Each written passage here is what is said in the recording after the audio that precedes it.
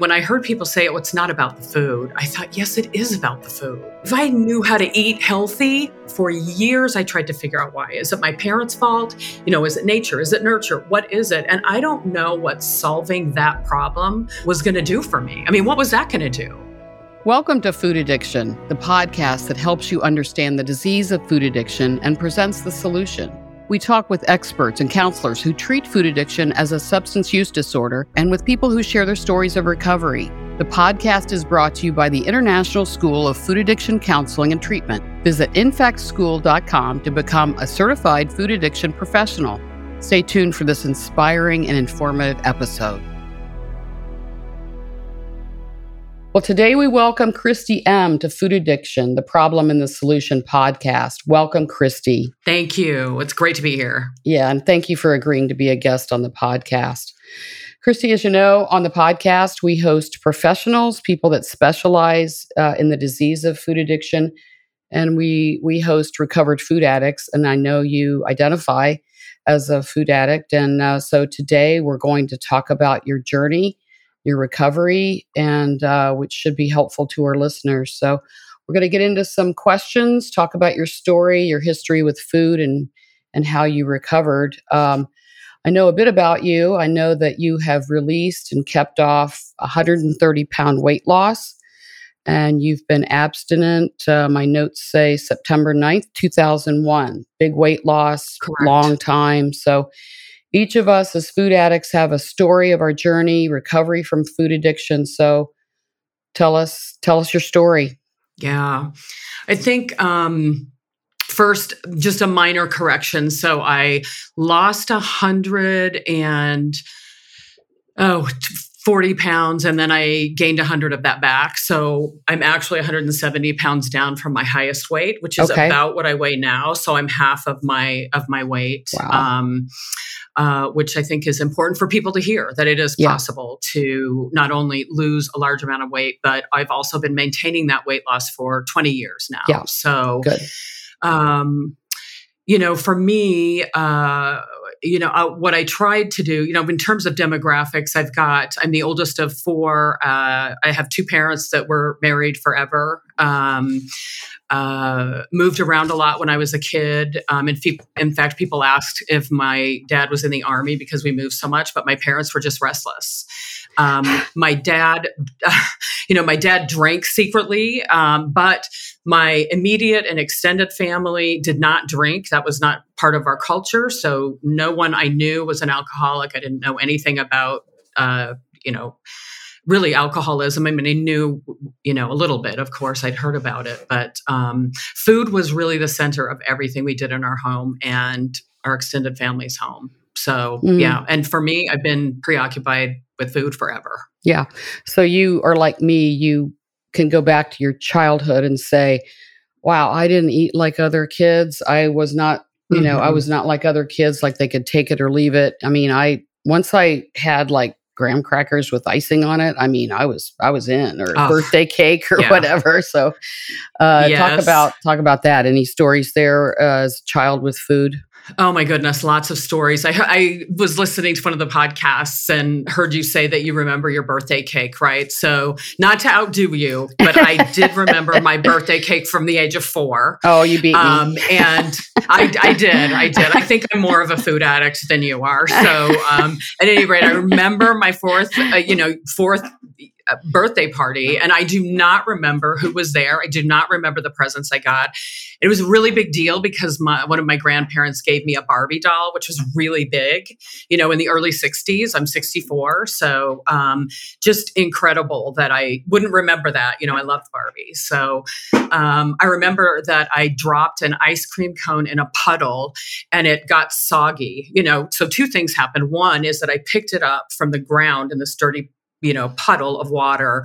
And there were people around me and they said, no, don't eat that. And I ate it, kids will do that, right? Right. I was 4, I ate it. But from then on, I loved the sogginess and meltiness, and it was like a flavor sensation. And I just remembered, and I tried to replicate that just with tap water, not like dirty puddles of water. And, one story, I've got stories that my mom used to tell me, but one in particular stands out to me. And that is where she had taken me to, Woolworths. I'll date myself here, right? Mm-hmm. And she had gotten me a bag of popcorn, and I dropped it on the ground. And I was a really good kid, very compliant. And she said, the worst tantrum you ever threw was when you dropped the popcorn on the ground, and I told you not to eat it. And I stood in the middle of the store and screamed my head off because I could not pick up the popcorn from the ground and eat it. So definitely, wasn't aware of how this disease or addiction would progress in my life. But, later on, certainly in my life, 99% of my time was spent obsessing about food intake and weight control. That was my entire focus. And the other 1% was used for doing a good job at work and being a good partner in a relationship. And so that was really how that addiction progressed. Mm-hmm. Yeah. Yeah. You were 64. I'm 65. So we're at the same age of our career. So we could talk about Woolworths and all the stuff back then. And it was different back then. My mother worried about me, the way I ate. I was not an overweight child. I was pretty athletic and active. Didn't really start gaining weight that was excessive until I was in puberty. Were you an overweight child? I was not an overweight child, but I was taller than everybody. I'm almost 6'1" now, but when I was 11, I was, we had to get our height and weight done as part of school, maybe the presidential fitness, whatever it was, some sort of thing. So they could kind of keep an eye on us, I guess. But I was 5'4" and I weighed 124 pounds. And that was bigger than anybody. And I say big, I hate the word big because it just means fat to me. But, the kids ran up to me and wanted to know how big I was. And, I felt huge. And honestly, 5'4" and 124 pounds is a normal weight. It's normal. It's within, if you believe in or subscribe to the body mass index, normal weight. But I felt huge. It didn't matter what my weight or height was, for that matter. Yeah. I just felt really huge. Yeah. Talk a little more about your childhood. I think I heard you say you were the oldest of 4 children. And your parents moved around a lot because sounds like they got bored or restless or maybe geographic cure. We don't know. You say your father drank secretly. If he drank secretly, but you knew, tell me about that and a little bit more about your childhood. Yeah, it's kind of interesting because I didn't know. I knew sometimes we had alcohol in the house. I remember when I was 7, my dad let me taste beer. He was driving the car. We were going to our cabin, our family cabin, and he asked me if I wanted a taste of alcohol, and I said, sure. Why not? You're driving. I've got, he hands me a can or whatever. It was just so bizarre. It's bizarre to think about now. And so I had my first drink at that age. I did not feel as hooked. at the age of 7, that just wasn't, it was like, I don't really like the taste of this. I probably drank the whole can though, but, whatever, but not to throw something out. But I think, for me, what I experienced with my parents is that both of them were admitted compulsive overeaters. Both of them tried to get help with their own addiction, at least with food. Food was the primary addiction. So in my house, it wasn't, my mom, when I came home from work and I ate, pretty much an entire meal, my mom would say, don't spoil your dinner. And I said, don't worry, I will also eat my dinner. And my mom didn't say anything about that, to worry, not spoiling my dinner, I'll eat both. And so we had lots of food in the house and I was free to eat what I wanted. Nobody, they didn't I think from their perspective, they didn't have any room to talk. And so as I got older and started that dieting cycle, they didn't say a whole lot about any of that, but I really wasn't overweight until later.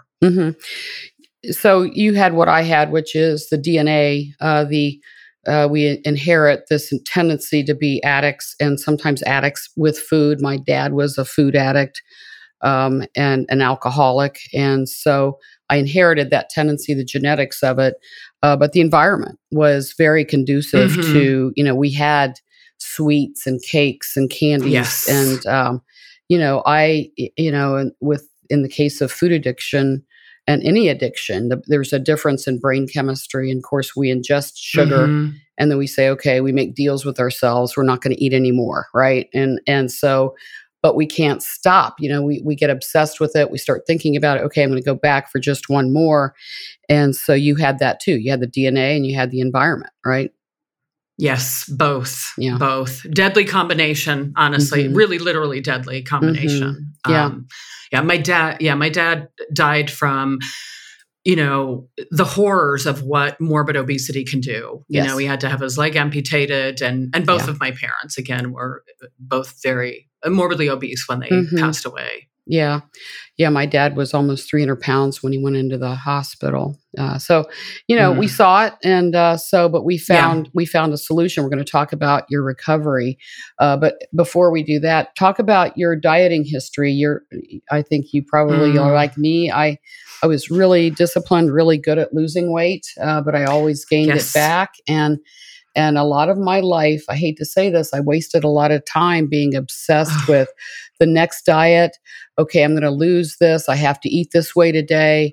And then being afraid to step on the scale, being excited when I see that I lost weight. I mean, talk about the dieting and it's hard. Talk about that. Yes, Susan, I can completely relate to what you're saying, of course. My first diet that I remember going on, and I think this was really the first diet I tried, was when I was 11, and I bought a calorie counting book. And I decided for some reason, and I don't remember anyone ever telling me that this would be a good amount for an 11-year-old to eat, but I was counting 900 calories a day for my intake. Down to the single calorie, how many calories is a Tic Tac? Right down to the, whatever, the single calorie. And I tried to stick to that. I went to a formal weight loss program with my cousin who was trying to lose weight. And I was maybe 12 or 13. At 14, my parents bought me a pass or a subscription or whatever it was to a diet program where you would weigh yourself every day. So on my way to school, I walked to school.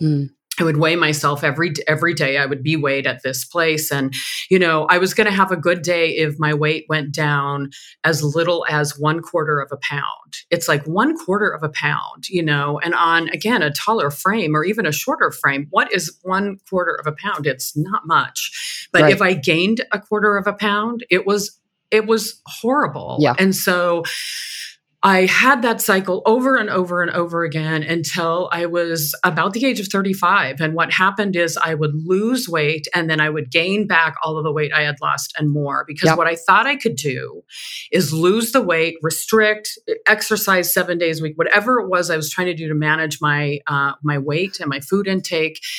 And then I would go back to eating like a normal person. The problem with me is that I have no idea what a normal person eats like. And that became a huge problem. I would just start back to eating the way I was. And I never made the correlation between those two. What's the connection between me eating like a person who hasn't eaten for years to restricting, and then going back to that, ravaged, crazy binging that I was doing and not expecting the consequences. Yeah. I mean, I did exactly the same thing. And food addicts and addicts in general tend to be black and white thinkers, I'm either on a diet or I'm off a diet. And I would lose 40, 50 pounds, being a size 6, 8, and people would give me all these compliments. I'd step on the scale. And then with the commercial diet programs, the business model is such that there is no maintenance plan. There's no okay, once you lose the weight, here's what you do to stay at this weight, because that would mess up their business model. So I really did not know how to maintain a good weight until I got into 12-step recovery. And now I know exactly what I need to eat to maintain this weight range. Now I know. Exactly. Yeah. Same. So yeah, we are not normal eaters as, food addicts. And then I assume you used food to manage emotions. What did food do for you in your life? Do you remember? It's really interesting because and I don't know when the switch happened, but food became the solution for me, not really recognizing that it was a problem. It was the solution. So what might happen is that I had a feeling, I don't know what the feeling was. It could be anything. I couldn't even figure out what I was feeling, but somewhere in my brain or body or somewhere I had a feeling. And what I would do is eat. Yeah. That's what my response was. And then what I've learned, I think, the longer I've been in recovery is that, it wasn't necessarily that now I had two problems, the feeling or maybe something had happened and that I ate over it. But what it allowed me to do by picking up the food is just focus now 100% on the food. I could just focus on the food. I'm not going to deal with the problem, no matter what it is, financial, job related, relationship related, doesn't matter, feeling happy, sad, whatever it was. I could just focus all on the food because I had picked up that first bite of food and I was off and running. And that became my focus. Yeah. I repeated that over and over and over again. Yeah. You had mentioned exercise. Did you use exercise to control your weight like I did? Yes, I did. There was a magazine that I subscribed to, and they always had like inspirational weight loss stories. And they also had a portion of the magazine was dedicated to exercise. And I mean, I would read one thing. I mean, this is before the internet, certainly, use the internet later on, but I would read something, I would hear that someone was doing something, and I'd go off in that direction. Yeah. And so for some reason, I decided that working out 7 days a week was a good idea. And I was a maniac. I mean, and we're talking cardio, hard cardio, walking to a park. And I lived in a place where it was, out west, winter, snow, did not matter. I would bundle up and I would get out and I would walk. I would be the only person at the park walking like a mad woman around this track and then, go home. And probably make a big pot of something to eat because I'd worked out so much. Yeah, you'd worked out. But yeah, I'd worked out. I deserved it. Deserved it. You can get away with it. I mean, yeah, I did the same thing. I ran for years, a couple of miles, sometimes 5 miles, because it's like, okay, I had 2 cookies last night. If I run tomorrow, all these deals I would make with myself just so I wouldn't gain weight from the binging, And many of us in 12-step recovery and food addiction, we use, and I've used diuretics, I've used laxatives, and exercise. And those are ways to control our weight besides just dieting. Yes. Just because we don't want to be overweight. We don't want to be big. So you got up to 170 pounds more than you are right now. Is that right? Yes. Okay. Yes, correct. So your weight was how high? Do you remember? 340. 340. You were at 340. Yeah. And so how old were you when your weight got up to that level? I was 35. Okay. A couple of years before that, I thought I only weighed 200 pounds. I mean, I'm the type of addict, trying to control my, weight. Especially, I would get on the scale 5 times a day, or I would get on the scale every 5 years. So I was in my get on the scale every 5 years period of time, and I had a severe gallbladder attack. I didn't know that's what it was, but my colleague at work said, "I'm taking you to the hospital. Something is wrong here." Wow. And I think it was right before that I had gone to the doctor. Again, I thought I only weighed 200 pounds. And she said, "You weigh 305 pounds. What are you going to do about it?" And I said, "Nothing." Yeah. I'm at a loss. Nothing. Why don't I've tried everything. I was shocked and embarrassed and felt I was really surprised that I had weighed over 300 pounds because I swore to myself I was never going to weigh over 300 pounds. And now here I was on an official scale in a doctor's office weighing 305 pounds, and I gained more weight after that. So it was pretty awful. And I was really ill with my gallbladder. I had to be in, the hospital for a week until they could even operate, just all the consequences, I think, of being obese and trying to take care of my health. Just kind of, Yeah, I remember standing on my doctor's scale and moving the block over the 200 pound to 203, and that's the top. And I'm much shorter than you. I'm only about 5'2", 5'3" right now. So 203 pounds is a lot. And just putting that block over and just the horror of it and the denial, and let's talk about, I'm going to go to shame too, but let's talk about the denial. I look at these old photos now and I'm like, I don't look that bad. My hair looks okay. I got some makeup on, I got some jewelry, and I grew my hair longer so I wouldn't look fat. And it's just like all the things we do. And it's just like, oh my God, I'm so big in that photo. So talk about denial and how it worked in your addiction. Yeah.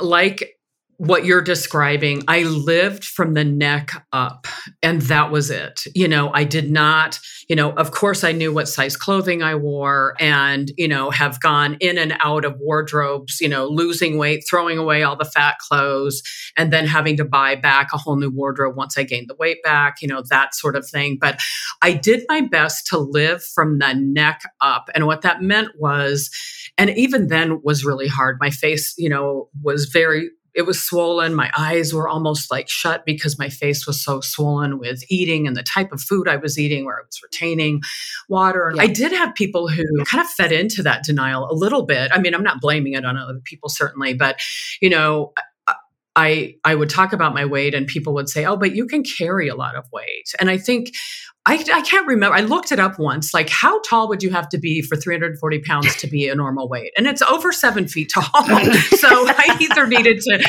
grow some inches or lose some weight to get into a normal range. But I was in denial and I did the same thing, lots of makeup and hair. Yeah. So hopefully people would focus on my face. Right. And not my body. Right. Because I wasn't focusing on my body. Yeah. We're going to go into, recovery, and, we don't want to spend too much time on what it was like, although there are food addicts potentially listening, and they need to hear that, that's what I did. Here's what so talk about the shame. I carried this weight. I would walk into rooms in my, in my industry that I had a career, and, I could just see the eyes, and I just know people were saying, there she goes again. She's gained it all back. And then more, I was a size 18, and just the shame, like I couldn't stop. I was successful in other things. I could do a lot of other things. I'm a problem solver. I could not solve this problem, and I was shameful about it. Talk about that. Yeah, our stories are very similar. I felt like people were looking at me and judging how heavy I was all the time. Anytime anyone caught me, anytime anyone mentioned caught me, meaning, oh my gosh, you're eating again. How could you be hungry? Right. People, my partner I lived with would say, oh my gosh, how can you eat? We just got done. And it's like, well, my stomach is partially emptied. Did I know that? No, I just said, well, I'm hungry. Yeah. I don't think I was ever hungry. But wait staff at restaurants, they would, if they stopped by the table and said, wow, you must have really liked that, or you must have been really hungry, or whatever they said about the fact that the food was gone off of my plate. Oh, I felt so horrible. I'd been called out, even though I was in public and everybody else at the table was at varying degrees of their eating, their meals. I just felt so embarrassed. I felt, even if the delivery person at the pizza place said, do you want the same thing you ordered last night or the night before? Because they knew, give them the name or caller ID or whatever it was. It's like, oh, yes, I do. And don't talk about it. I just didn't want anyone to bring it up ever. ever. Yeah, I just know. lots of shame. The secrecy too. I mean, that's what Yes. drive-throughs are all about, just the secrecy of going through the drive-through and then eating in the parking lot, or going into a grocery store or a convenience store. I used to do that and just buy a bunch of stuff, and the guy behind the counter didn't know me, and just all the secrecy around it. And then the shame of, we wear this disease, right? We wear it. It's not like alcoholism where you might be able to get away with it. People know what we're doing. We're eating more than our bodies need. Yes. So Yes. Let's talk about recovery. When did you decide that, no more dieting? You had perhaps an issue where you needed to work on recovery. Talk about that, this transition. Yeah. Well, and I have, one story in particular, which is what got me into the 12-step rooms. Okay. And I do not to this day know why I did this, but a friend of mine at work asked if I would go outside and have a cigarette with them. And I'd stopped smoking, but I said, sure, I'll go outside. And for some reason, here I am, over 300 pounds. I started talking to him. Of course, people can see me. They know perhaps that I have a problem with food and at least with weight, but and not everyone who's heavy is a food addict. I don't know who That's is right. or isn't, Right. but I started talking to him about it, and I said, you know what? I am really struggling. I'm struggling with my eating. I probably said I'm struggling with how much I weigh because that was really a focus. And he asked me if I had ever heard of 12-step groups for eating disorders for food addicts. Right. And I had not. I'd heard of the more common ones, but I definitely had never heard of anything for food addicts. And the way I thought about eating disorders at that time was less the binge eating syndrome, which I have. Yeah.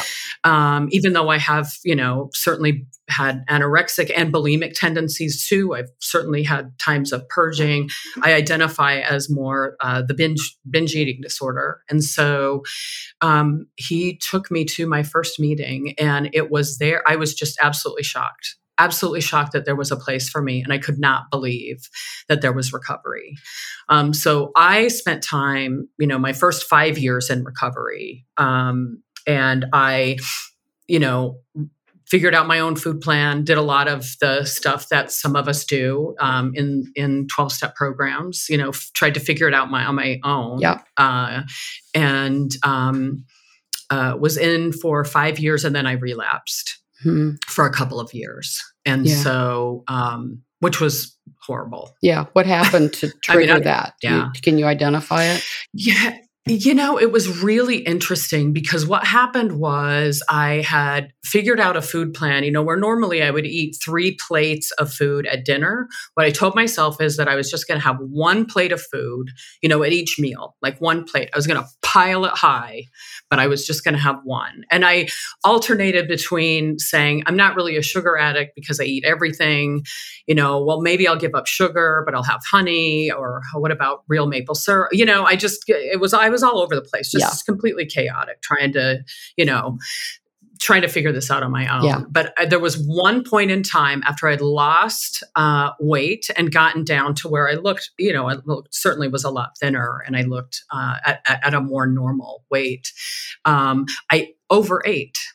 And I remember that feeling of overeating, and I felt really full, like way over full. And that, the switch in my brain that says, stop eating, you're full, it broke in me a long time ago. But I do remember feeling uncomfortably full, and I wanted to purge. And I thought, oh no, you're not going to get into that cycle. How about if you, just get back on track and don't overeat anymore. That's what I told myself was going to happen. The other thing is I was still drinking alcohol. I wasn't using any drugs at that point. I had, put down drugs, but I was drinking, eating. I had a sponsor, and I wasn't really working the steps. I think that's probably the ultimate. My food plan changed every day. It was written by me, and I couldn't even follow my own food plan. I mean, that's the irony, right? I'll create a food plan, and I swear I'll follow it. And the next day, even my own food plan was not a food plan I could follow. Right. So I was screwed. I was headed for relapse. Yeah. Well, we know that many people that come into recovery want it to be a diet, want it to be the new diet that Yeah. works. And this is not a diet. And like you say, we have to once we put the food down and we have a food plan from, in my case, a nutritionist that Mhm. says, Susan, you want to weigh 133, here's what you eat. That's what I eat. Yes. I don't eat sugar. I eat, 6 times a day, 3 snacks. Um, but it's not a diet. Then we have to get to the causes Mhm. and conditions and what is making us eat, what is making us still in the back of our minds thinking food is a solution, or controlling our food and our weight is somehow a solution. So talk about the recovery, the emotional recovery, mental, Mhm. besides the physical for you. Yeah, I mean, it's really interesting because I sought help from therapists for years. I remember in a therapist's office, I said, "It's like if there was a piece of pie on that table, the pie would be saying, 'You've got to eat me,'" and he looked at me like I was crazy because I Normally was.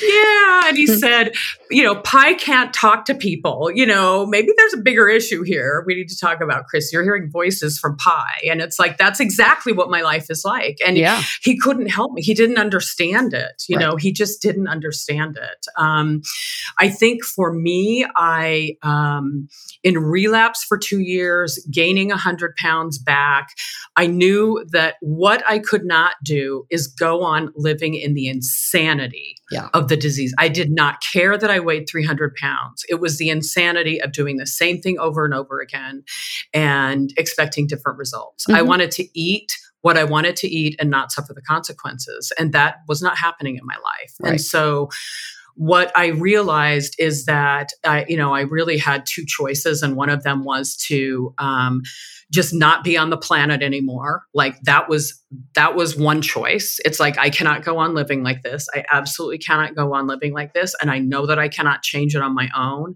So I am going to go back to the 12-step rooms, and I'm going to ask for help. Yeah. And that is exactly what I did. I needed to ask for help, and the first thing I needed was to put the food down so that I could have some mental clarity, just like every other 12-step program. Stop doing what you're doing that brought you in here, and then start working the steps. Yeah. Yeah. It's really, that's what I did. Yeah. My experience is probably similar to yours in that when I put the sugar down and I stopped eating sugar, there was withdrawal, of course. And just kind of like, gosh, I really crave it. That goes away. It went away from me in about 3 weeks. Yes. That's pretty average. Typical, and you can get through it. But my mind got so clear, my vocabulary increased, my ability to do simple math increased. The fog went away. The fog went away, and I was very clear. And then it's kind of like, okay, Susan, what do you have to work on? And then we start realizing that we can't do it on our own. And my will and me wanting to do it my way wasn't going to work. I had to listen to others, and I don't do that well, you know?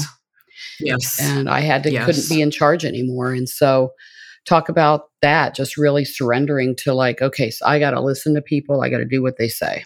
That's exactly it. I had lost the way I look at my addiction is that I had lost the power of choice when it came to food. I did not go through treatment for my food addiction. I did get a food plan from a treatment center that had a lot of, even though I'm addicted to, sugar, fat, and flour, let's just say, and volume, like those are my kind of my trigger foods. This particular food plan didn't have sugar, fat, and flour on it. And the volume was taken care of because there were very specific amounts of food that I needed to eat. Just like you were told, well, here's what your maintenance range should be. Let's get you down to that maintenance range and then see, what we need to adjust to keep you there. And so I had to do that. I had to realize that I needed to work through the steps, and when I heard people say, oh, it's not about the food, I thought, yes, it is about the food. If I knew how to eat healthy, I would figure this out. If I knew why I was a food addict, for years, I tried to figure out why. Is it my parents' fault? Is it nature? Is it nurture? What is it? And I don't know what solving that problem was going to do for me. I mean, what was that going to do? I was going to confront my parents and then no longer be a food addict. I mean, that was not going to work. I really, truly had to accept that I had a problem with food. I had reached the end of the line. The last hope I had was getting into a 12-step program, treating my addiction like an addiction, and having, understanding where that boundary was between being abstinent, as we say, sober, clean, and being in relapse. I had to understand where that line was, because for years I said, well, food, how can I be addicted to food? How can I give up food? And in the meantime, I'm gorging myself on everything. Right. Did you go through treatment for food addiction, like a treatment recovery program then? I did not. I just there was a treatment center at the time that a number of people I knew had gone through. It had been around for a while, and it was based on a 12-step model, which is different than other, eating disorder treatment centers are now. And a lot of that has to do with, insurance, which I'm not even going to talk about. But we talk about that with the professionals, and it's just a shame that it's not paid for. But that's another such a shame. Thing. Yeah, it's a whole thing. And I worked in the insurance industry, so unfortunately, I know a little bit about it for a period of time. But at any rate, what helped me with the food plan, is that it had eliminated. It had no sugar on it because I couldn't eat sugar even in moderation. And the first nutritionist I went to, I said, I need help. I'm addicted to food. And, 22 years ago, it just, people, I don't know. I didn't get help from the nutritionist. She said, I think you not being able to eat sugar or cookies, for example, is going to be a problem for you. I think what's going to happen is if you deprive yourself of those, you're going to eventually eat them. And she said, how many cookies do you think you can eat? And I said, how many are there in the world? Right. Because that's not enough. Right. There aren't enough cookies in the world. And so I had to go a different direction. And so I asked the people in my 12-step program, and, we weren't handing out food plans, but there were people that had a food plan. And I actually was able to get a hold of the nutritionist at the eating disorder treatment center and talk to her a little bit. Sure. And she gave me an updated version of the plan. And that's what I followed for several years until I got my own nutritionist. Yeah. You say you drank. Do you feel like you had a problem with alcohol? The way I describe it is, I absolutely drank and of course drank through recovery. And it wasn't until and drugs. I also use drugs. So drinking, drugging, eating, all part of my history. I was able to put drinking and drugs down. And of course, picked up the food with a vengeance, right? So the minute I put those down, started drinking. And I wasn't using drugs until I was in relapse from the first stint at a 12-step program. And then I started using drugs that I swore I would never use again. I picked up drugs as well. So that's when what I know today is that if I leave this 12-step program, even though my primary addiction I see as food, it will open up everything for me. Gateway to everything. I have no doubt about it. Yeah. No, we're addicts. So you found the solution, like me. I am been maintaining. I just celebrated 7 years in 12-step recovery from food. So 70 pounds down, maintained a 70-pound weight loss. Congrats. So I found the solution too, and this is it. I get up this morning. I'll get up tomorrow morning, and then just continue to work the program. And so you found the solution, and you have neutrality, I assume, from.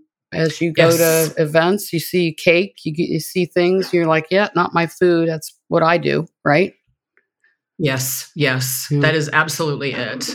I've lived in 3 countries now. So, and each country has its own specialty, or, in the United States, each region, each state, each town, perhaps. But certainly there are foods that, I can look at and appreciate and say, wow, that's lovely.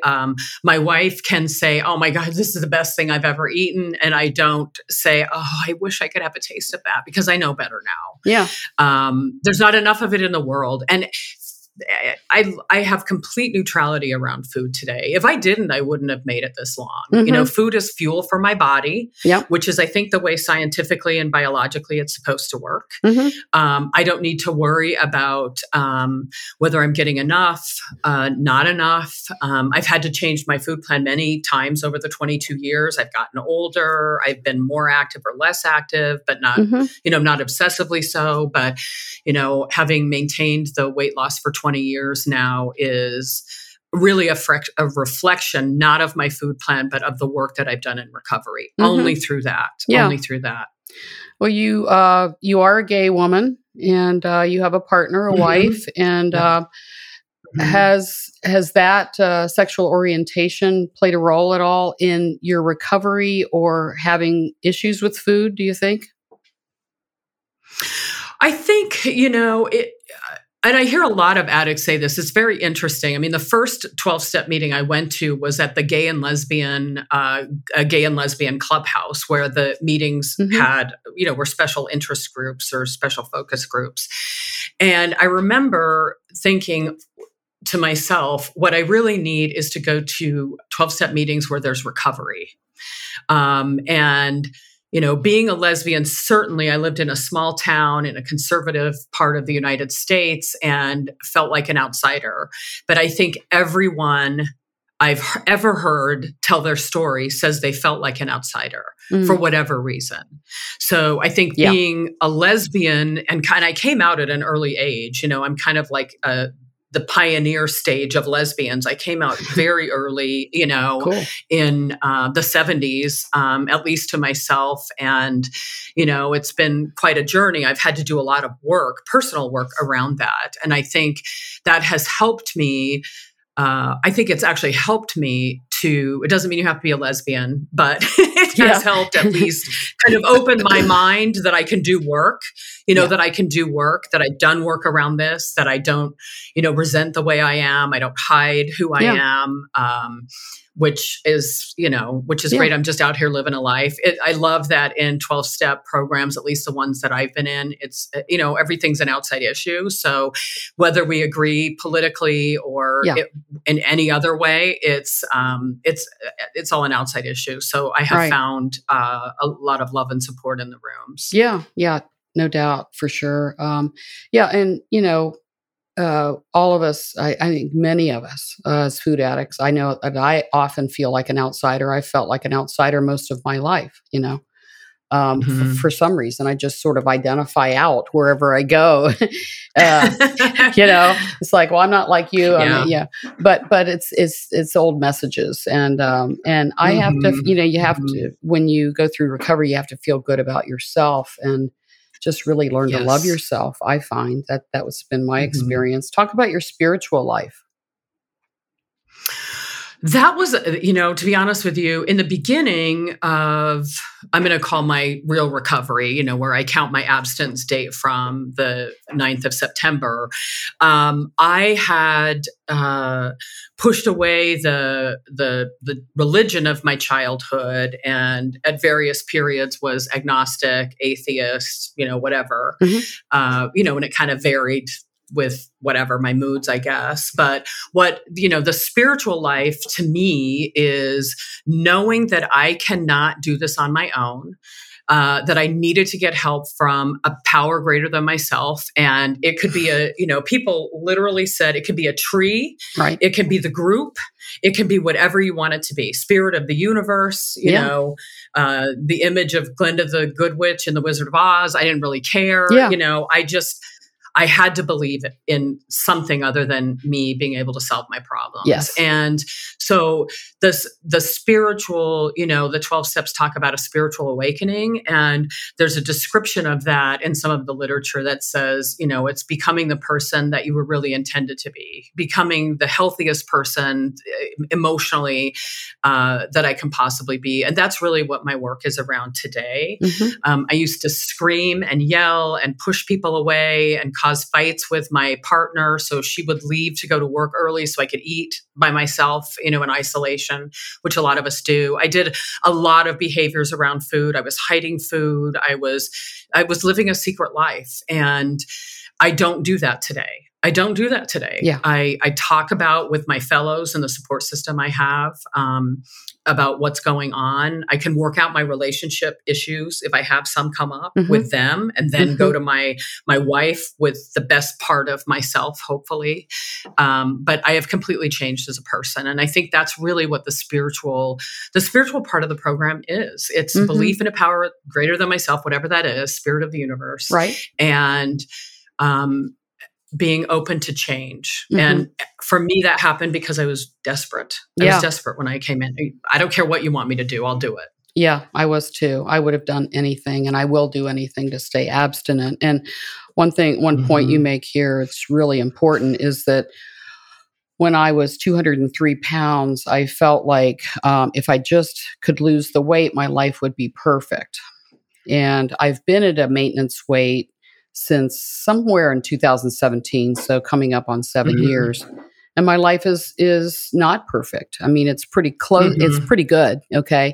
But things come up each day, relationships, talk about the work we do around looking at everything every day to make sure that we stay on track and our lives aren't perfect, even though we're at a good weight.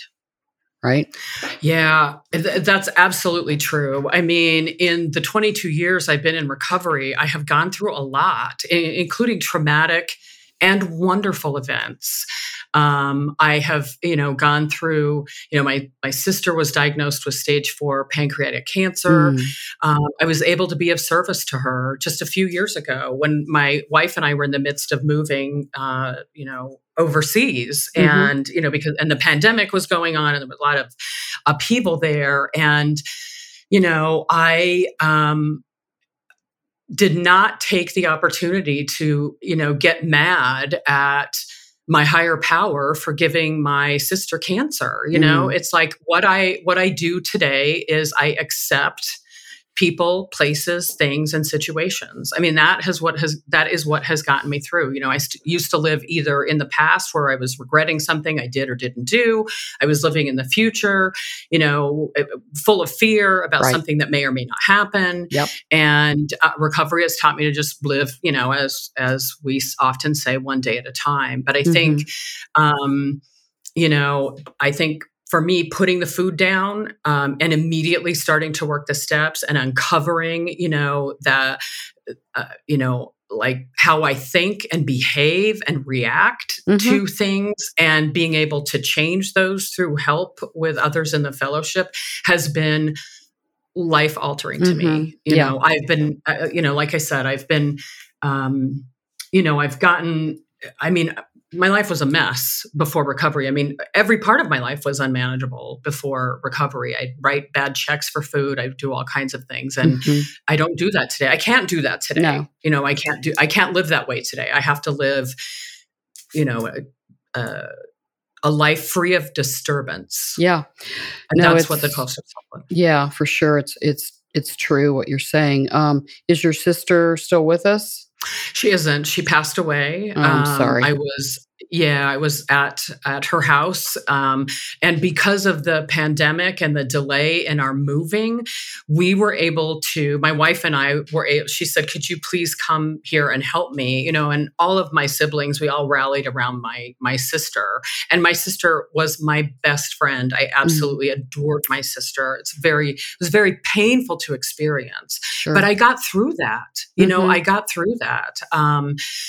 I had a partner. She was also in recovery in a different 12-step program. And she had, serious issues and ended up taking her life. And I got through that without having to eat over it or not eat over it, which is usually with a traumatic event. I don't want to eat. Right. That's the last thing I want to do. But I did. I ate my meals every single day.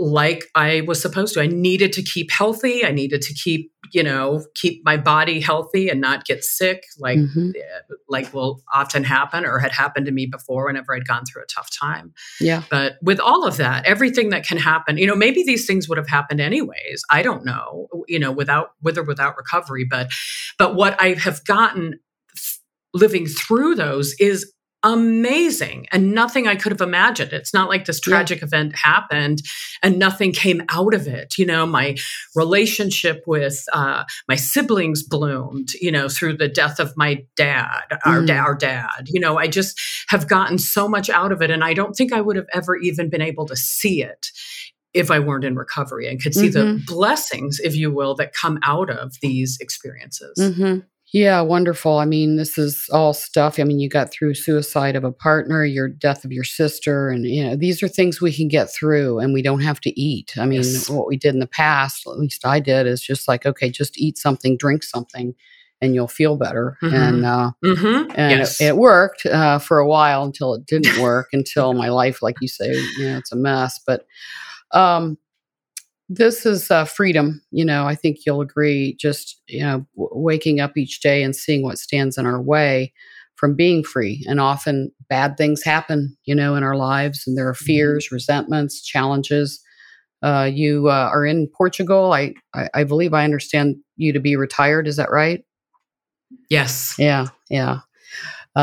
Retirement is wonderful. I'm in Key West, Florida right now, and retirement is beautiful. I love it. Yeah, it's beautiful. Yes. And, everything on my vision board before I got sober and before I got abstinent has come true. There are palm trees on my vision board, and here we are. I love it. Yeah. Yes. Yeah. Oh, yeah. I love it. Wonderful. So I've never been so serene, peaceful, and joyful. It's been a full transformation for me as well.